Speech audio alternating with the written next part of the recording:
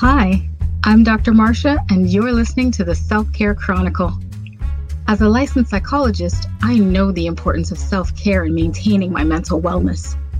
But I'm often pretty busy running around trying to help others navigate their way through life. And when my schedule gets really hectic, I struggle with self-care. The very self-care that I always recommend to other people. And that made me wonder, am I the only one? How do other mental health professionals handle their self-care? So I reached out to a bunch of my peers and asked them if they would talk to me about their experiences. Join me each week as I chat with a fellow mental health professional about stress management and self-care.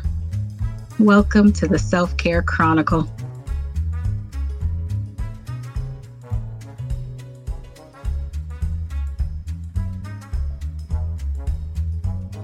Hello, it's episode 6 of the Self-Care Chronicle. I'm Dr. Marcia, and today, in the final episode of 2020, I'm chatting with Dr. LaTasha Russell. Dr. Tasha is a mental health clinician, author, and speaker. Her recent book, called It Ain't the Dishes, is a must-read for anyone who has ever experienced relationship challenges. Dr. Tasha has done so many amazing things that I can't cover them all in this brief intro. So after the show, go to drmarciabrown.com to check out her full bio and links to her website. Let's get right to it. And welcome, Dr. Tasha. Thank you for having me. Thank you so much for being on the show. I'm very excited that we're going to get a chance to talk today. So let's just hop right into it. Can you talk a little bit about your journey into being a mental health clinician? And by that, I mean, how did you decide that you wanted to be a mental health clinician? And then how did your journey take you to your current area of expertise? Ooh, okay. So it's interesting because when I think about the idea of me counseling, quote unquote, or providing services to alleviate pain or suffering, I think I've been doing this for years. I remember in high school, they said, you're going to be like the next Oprah. I literally heard this. And then, of course, in my mind, I'm like, I want to be Tasha, but I get that that was a compliment, right? And the funniest part is that I've heard this probably at least, not exaggerating, maybe like 40 to 50 times, in my adult life by adults. And I know what they're saying is because I don't mind having difficult conversations in whatever capacity. And so I have maintained that personality of not having a problem with difficult conversations. Now, when I graduated from Spelman in 2002, I became a teacher. I was a 5th grade math teacher, then I was a 7th grade Spanish teacher, and then lo and behold, a superintendent asked me to be a principal of her school. So I became an elementary school principal at the age of 24, and how about I hated it? I was like, this is not what I love to do. So I leave that job, start working for FEMA, and I'm now doing crisis intervention work right after Hurricane Katrina hit. After this, I'm now saying to myself, this is what I want to do, just working in crisis. I live in Houston, Texas at the time, and I started working at this boot camp for girls or young adult women and loved it. So they were cutters. A lot of them struggle with eating disorders and a lot of unresolved childhood trauma. And I'm loving my job. And I learned at this tender age of 26 that this psychologist that worked at this boot camp, there was a young lady that literally walked out of her office because of something that bothered her. And this psychologist came to me, the rehab counselor that was making a whole $30,000 a year, and said, Tasha, can you help me with, we'll call her Samantha. Can you help me with Samantha? She said, you know what? Thank you so much. You're the only one that can get through to these girls. At that point, I knew that this psychologist was making 3 times my salary, yet she was asking me to talk to her client. And it was like, I have to go back to school. This is probably what I've always wanted to do because it felt so natural. I'm like, wow, I can get paid doing what, truly I would have probably done for free. It was difficult in grad school, to be honest. I say it was, as a brown clinician, I had to learn how to navigate the ivory tower. But the truth is that I didn't mind talking about white privilege. I didn't mind working in the trenches where I wanted to work with the gangbangers and the prostitutes or the battered women. Sometimes it wasn't as sexy when, you weren't doing CBT with surgeons or professors. But it was like, I want to be able to help folks that are judged. And that brought me to the population that I work with now. And so now you're working with a lot of different populations, but the recurring theme seems to be marginalized people or people who are in some way discriminated against or minimized or sort of rejected. Absolutely. That's probably half of my practice. And then and then working with addicts as well. I love working at rehab facilities, with drug and alcohol rehabilitation facilities. But at the end of the day, I also work with just regular folks that want to talk about, a lot of couples that maybe have a reoccurring argument that comes up, or the loss of a child, and we have to talk about grief, or the loss of a husband. That is definitely a specialty of mine that I didn't realize that I had until I found that talking about death was the same way I talk about life or thriving, that it wasn't intimidating for me. So I've learned that addiction and grief and couples sessions are something that that would be the other 50% of my practice. And in your private practice, what would you say is the most stressful thing about your job? Oh, stressful. Right now, the most stress that I feel is the referrals that come in daily or weekly and how I can't see them for like another 2 months. And I actually feel bad. My stress level is because I have to find a way to orchestrate. Well, one, you have the first referral conversation, that, which I give about 10 minutes. And I'm hearing the crisis, which is probably when folks call. We know that. And that I can't tend to them. So I literally have to give them to my colleagues. I refer people out on a daily basis because I know that my 2 months out date that I'm giving you will not be sufficient for your crisis right now. And so that is probably the most stressful.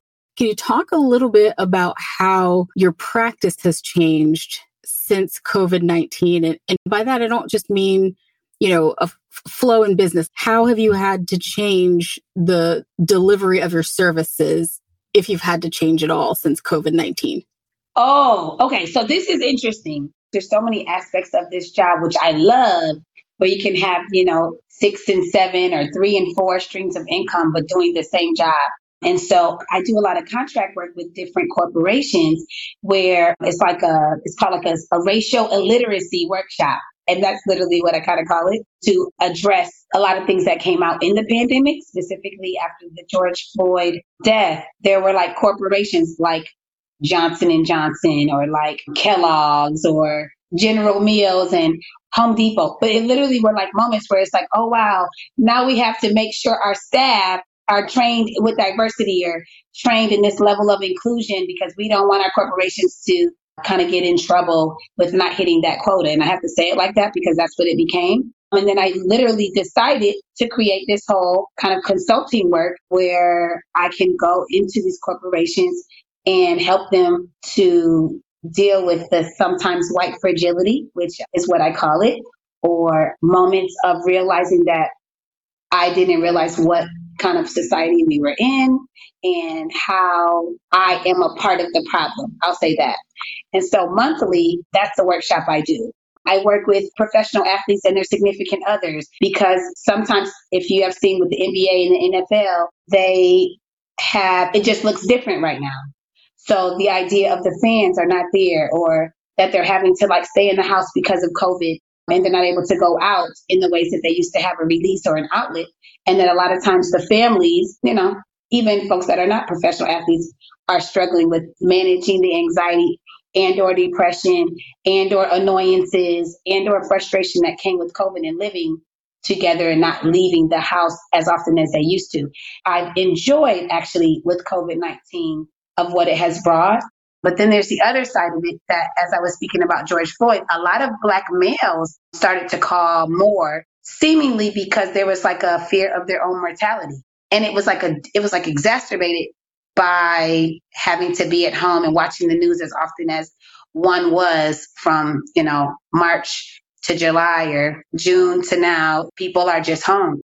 Can you talk a little bit about your methods of self-care, your go-to methods of making sure that you can replenish your stores and making sure that you're okay psychologically and physically and emotionally so that you can do your job, which is to take care of other people and help them handle their lives? My first thought always when someone asks me about self-care is I think of crab legs. Crab legs? I'm laughing because if I can make sure I have crab legs once a week, it's a good week. You know, it's just for me, I think there's something that I'm learning, just as I think why I like to eat like edamame and just all of these kind of finger foods. Like, number one, I think I like to touch food. So that does something for me. There's like some that soothes me, something tactile. I guess that's for sure what that would be under. And then obviously the idea of good eating. And so for me, I'm like, oh, wow, I need to go get some crab legs. Sometimes I don't know what your audience is like, but the truth is I enjoy to have a nice glass of wine. Obviously nothing excessive, but that's like the best, to get a nice glass of Pinot Noir or Shiraz or a Cabernet with a nice steak. So I eat really well, to say the least, on purpose. I always say, I don't really spend money on clothes. I'm not really into that. I hate shopping.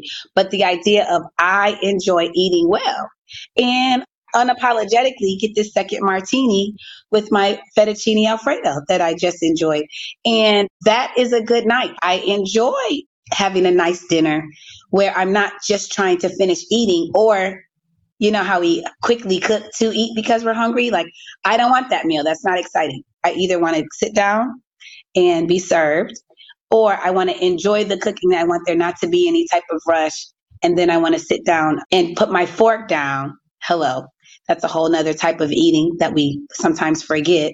That militant, eating where it's like the mess hall. I have 10 minutes before the next place I have to be. And so I try my best to just enjoy my meal and not rushing it. So that's my number one thing, self-care. And the other thing is just working out. I think that's where I put most of my anger, is on the pull-up bar or doing burpees, like stuff that's like, where you grunt because it's hurting. Like, that's where I literally I just want to release it right there at the gym or at home. But it's definitely working out and eating well. All right. Well, you heard it here first, folks. Crab legs and pull-ups, it sounds like, are the secrets to good self-care. That's interesting. Okay, you have to have your own thing. And so that's what you found. That's what you look forward to. And I like that. I like that idea of taking the time to eat and to put your fork down and really enjoying a meal. So can you talk about what was your journey into that kind of your routine, or the things that you realize you like best? Was it sort of trial and error, or what was it for you? Well, getting older, as an athlete growing up, I've always known that I like to do things with my body. So I used to be like a ballerina. So I've always known I like to dance. But then when you get older, and I'm saying older as in I'm about to be 40, but just the idea, like, I don't want to go to a club, but I also don't really think I'm going to stop and take a dance class. So I have to do something. For me, was like pull-ups and burpees. And it literally hurts every time. And I love the feeling every time. And so that was kind of how I got there. In terms of the food, of course, I've always enjoyed it. Seafood is definitely my love, but to actually take the time and stop and enjoy it in like a very slow motion way, that I didn't realize until, how could I say this? Until I had more time. And I'll tell you this, even cooking is something that I did more of in COVID during this pandemic since March, because I wasn't rushing. I genuinely do not enjoy coming home at 8 o'clock, having some 30-minute meal and then eating it from 9 to 9:30. You know what I mean? And then I'm tired by 10. I might get one little, primetime TV show in. And it's just like, what? No. And so when I had more time to cook, I enjoyed it. I enjoyed the idea of, let me change the seasoning, or let me change up the ingredients, or cook something I've never cooked before. And that might sound corny to people that, work a lot or cook all the time, but it wasn't something that I really enjoyed, because it was just because I wanted to eat. And so, yeah, that came from having more time. And then I forgot to say about self-care, which sounds so simple, but I didn't know how to do this, was learning how to do nothing. I actually now, can I use the word schedule? That sounds so structured. But I make sure I do nothing on that Sunday. I try to take every Sunday off, and I try to do nothing. Like, I have this little cocoon kind of a chair in my backyard, and I just sit there and do nothing. I don't talk on the phone, because that's sometimes doing something when you think you're relaxing, but you're on the phone. And I've learned even that can be stressful depending on the conversation. So yeah, I turn off the phone or leave the phone in the house and just going to swing in my little cocoon and do nothing and see where my mind goes. Some people would see it as a form of meditation, but I'm not really the greatest at meditation. I always need to do something to allow my mind to do nothing. And so, yeah, scheduling to do nothing has been something I do weekly, which I had never done before March.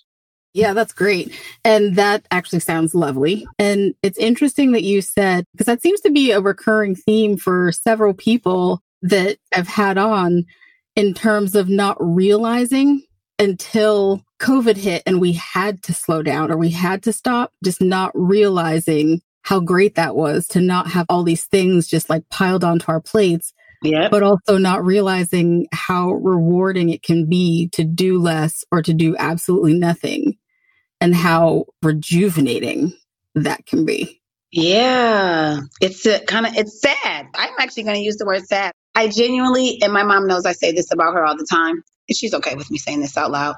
I do not want to be a workaholic. I've told her I don't want to be like you. I don't want to find validation at work. I enjoy it. I'm fulfilled, but like I'm not looking, I'm not looking to feel great about myself to work one more hour at 7 p.m. because someone needs me. That word, people need me. It's like, please, you can tell whoever it is, I'll see you tomorrow. Learn the word no. Hello. I learned that a few years ago. There's a patient of mine that said her mother taught her that no is a complete sentence.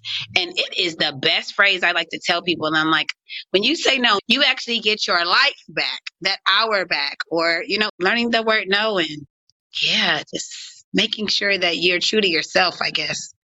Right. And setting those boundaries. I think that especially as mental health professionals, we have to learn to do that because otherwise, there's always going to be another person that needs our help that would like another session that's going through some kind of crisis. Yeah, and, right. Yeah, right. And although we want to help and we want to be there, that's why we got into this is to help other people. But knowing that at some point you have to establish those boundaries and say, you know what, I cannot do this because otherwise we'll just keep going and going and going and there'll never be a break. Never. It's interesting because I think that too is a part of our culture, that idea that we have to work 24/7. We have to always be working. And it's kind of a badge of honor, really, to work ourselves into the ground and say, I'm so busy. Like I got 2 hours of sleep last night.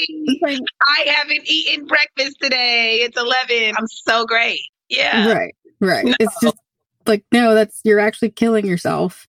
And you're going to be replaceable once you die. I tell people that because, my personality is so raw. I was like, just know, like at that job, when you die, guess what's going to happen? They're going to replace you. That you are going to be replaced probably in less than a week or two. That's what's so sad. And for you, you were giving your all, your left lung, your right kidney, just to make sure that you hit that deadline, but you didn't spend time with your own children. Like you don't get points for that. Sorry. Right. And trying to make a difference at the expense of your own health.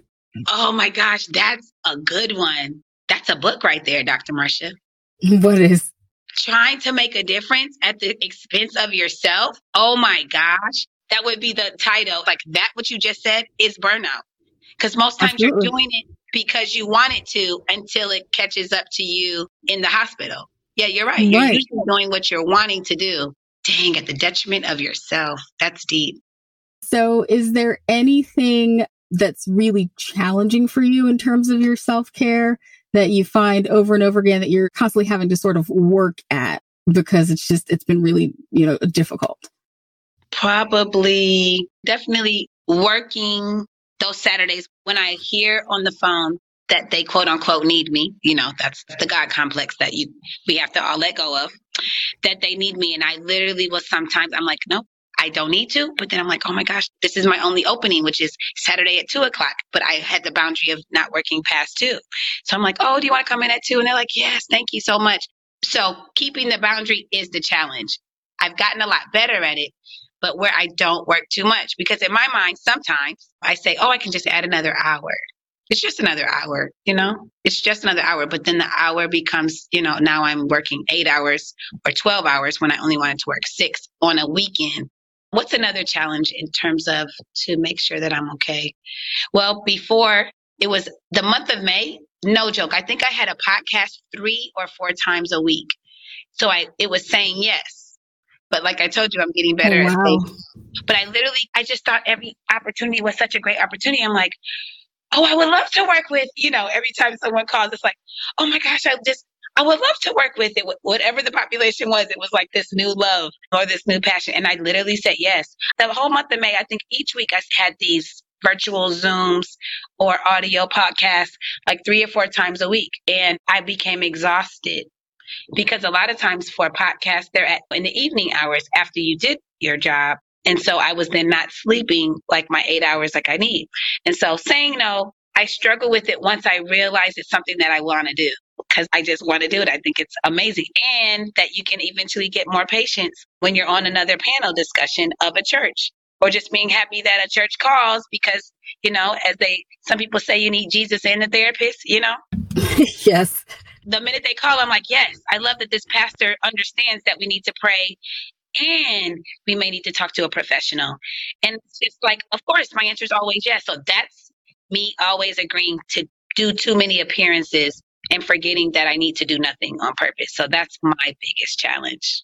Well, thank you. This has been so interesting and so informative and so helpful. All of the information and the tips. So thank you for, sitting down and taking the time out to chat with me. Oh, thank you for the platform. Yes, my pleasure. So now at the end, I don't know if you've had a chance to listen to any of the episodes. I'd like to ask a question that has nothing to do with self-care. And so that's a question that's just random. I want you to say the first thing that comes to your mind, okay? Oh, this is dangerous for your audience. I'm ready. Because I'm going to say it. No, I love it. This is great. All right. So here is the situation. It's a hypothetical. So the zombie apocalypse is upon us. Do you know what the zombie apocalypse is? I've heard of this idea. Do you want to expand on it? The idea of just how the end of the world, you're saying, will come. Yes. So it's the idea, if you've seen any of the movies, basically something happens. There's some kind of contagion or people get some kind of virus and then they die and they come back as the undead. They come back as zombies and then they go around basically trying to eat people. It's a theme that's as old as time, I think, or as old as George Romero. But interesting. Yes. And I never watched those movies. So everybody gets the whatever it is, and then you then turn on your own? Yes. So it depends on the zombie world that you're being introduced to. Okay. It depends on the TV show or the movie. There are slightly different rules for the universe, depending on what universe it is, which zombies they are. So generally what happens, though, is there's some kind of virus, there's some kind of infection, there's some kind of contagion that hits humanity, and then people start to die, but they don't really die. They come back to life as zombies and they wander the streets and they try to eat the humans that don't have the virus. It becomes about the survivors determining how they're going to survive.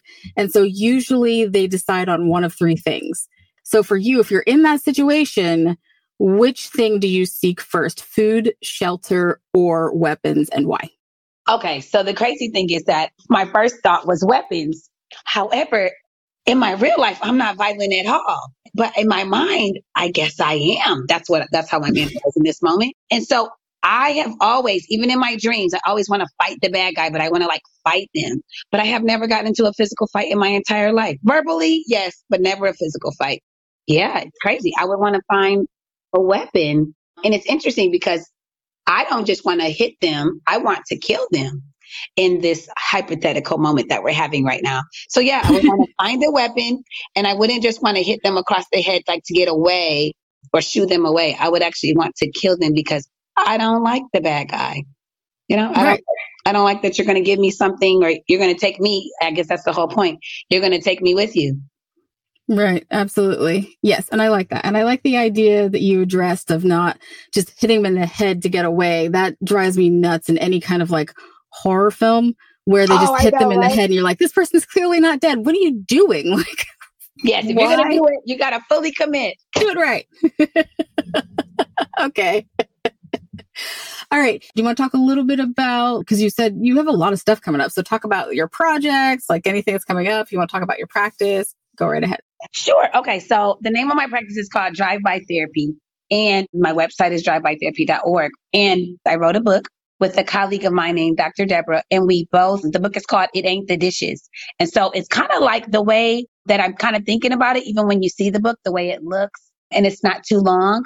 It's kind of like a workbook for couples. And so the title was called It Ain't the Dishes, but there's chapters. The chapters are it ain't the trash. It ain't the laundry. It ain't the toilet seat. It ain't the hair on the soap. It ain't the mother-in-law, And so the idea is we argue in our relationships. most times in our romantic relationships. However, this book can be applied to any relationship, but we argue about certain things like the dishes. But you and I, you know this, Dr. Marsha, you and I both know that when working with couples, they're coming in the office or they're sitting on the couch talking about the dishes, but we both know they're arguing about more than the dishes. And so that's the whole premise of the book. And it's like, what are you really arguing about? If you cooked and now you're having to do the dishes and all your spouse did or partner did was to put the fork in the dishwater, in this moment, that pissed you off because now you feel like they didn't consider your feelings or your time. And so when we say, don't argue about the dishes, but really say out loud what it is that you're bothered by. And the truth is that I don't feel considered, or I would like you to have more compassion or be more sensitive in this way. And so, yeah, it's kind of cool. I just finished that book just a couple of days ago. I just had a book signing. And so that's what's coming up. So anyone that's interested, even if you actually have like a group of friends and you want to get a group of couples, a couple of your couple friends around, we can even do a virtual kind of couples workshop in that way where there's multiple couples in a room and we all get the book and we kind of work through it. And literally after each chapter, there's homework. That's fantastic. Yeah. Yeah, that's really great. I love that. I love that because that is so true. A lot of times when you're working with people, they're upset about something or arguing about something, but it's really not that thing that's the problem or that is really the source. And I love that that's addressed and you just hit it head on to tell them, listen, it's not about this. Let's stop. Stop this. Stop there. Yeah. And let's talk about what it is. Yep. Absolutely. Well, thank you, Dr. Tasha, so much for being here and for chatting with me. Thank you so much. And take care. Thank you. And congratulations on the podcast. Thank you. Take care. Take care. Bye-bye.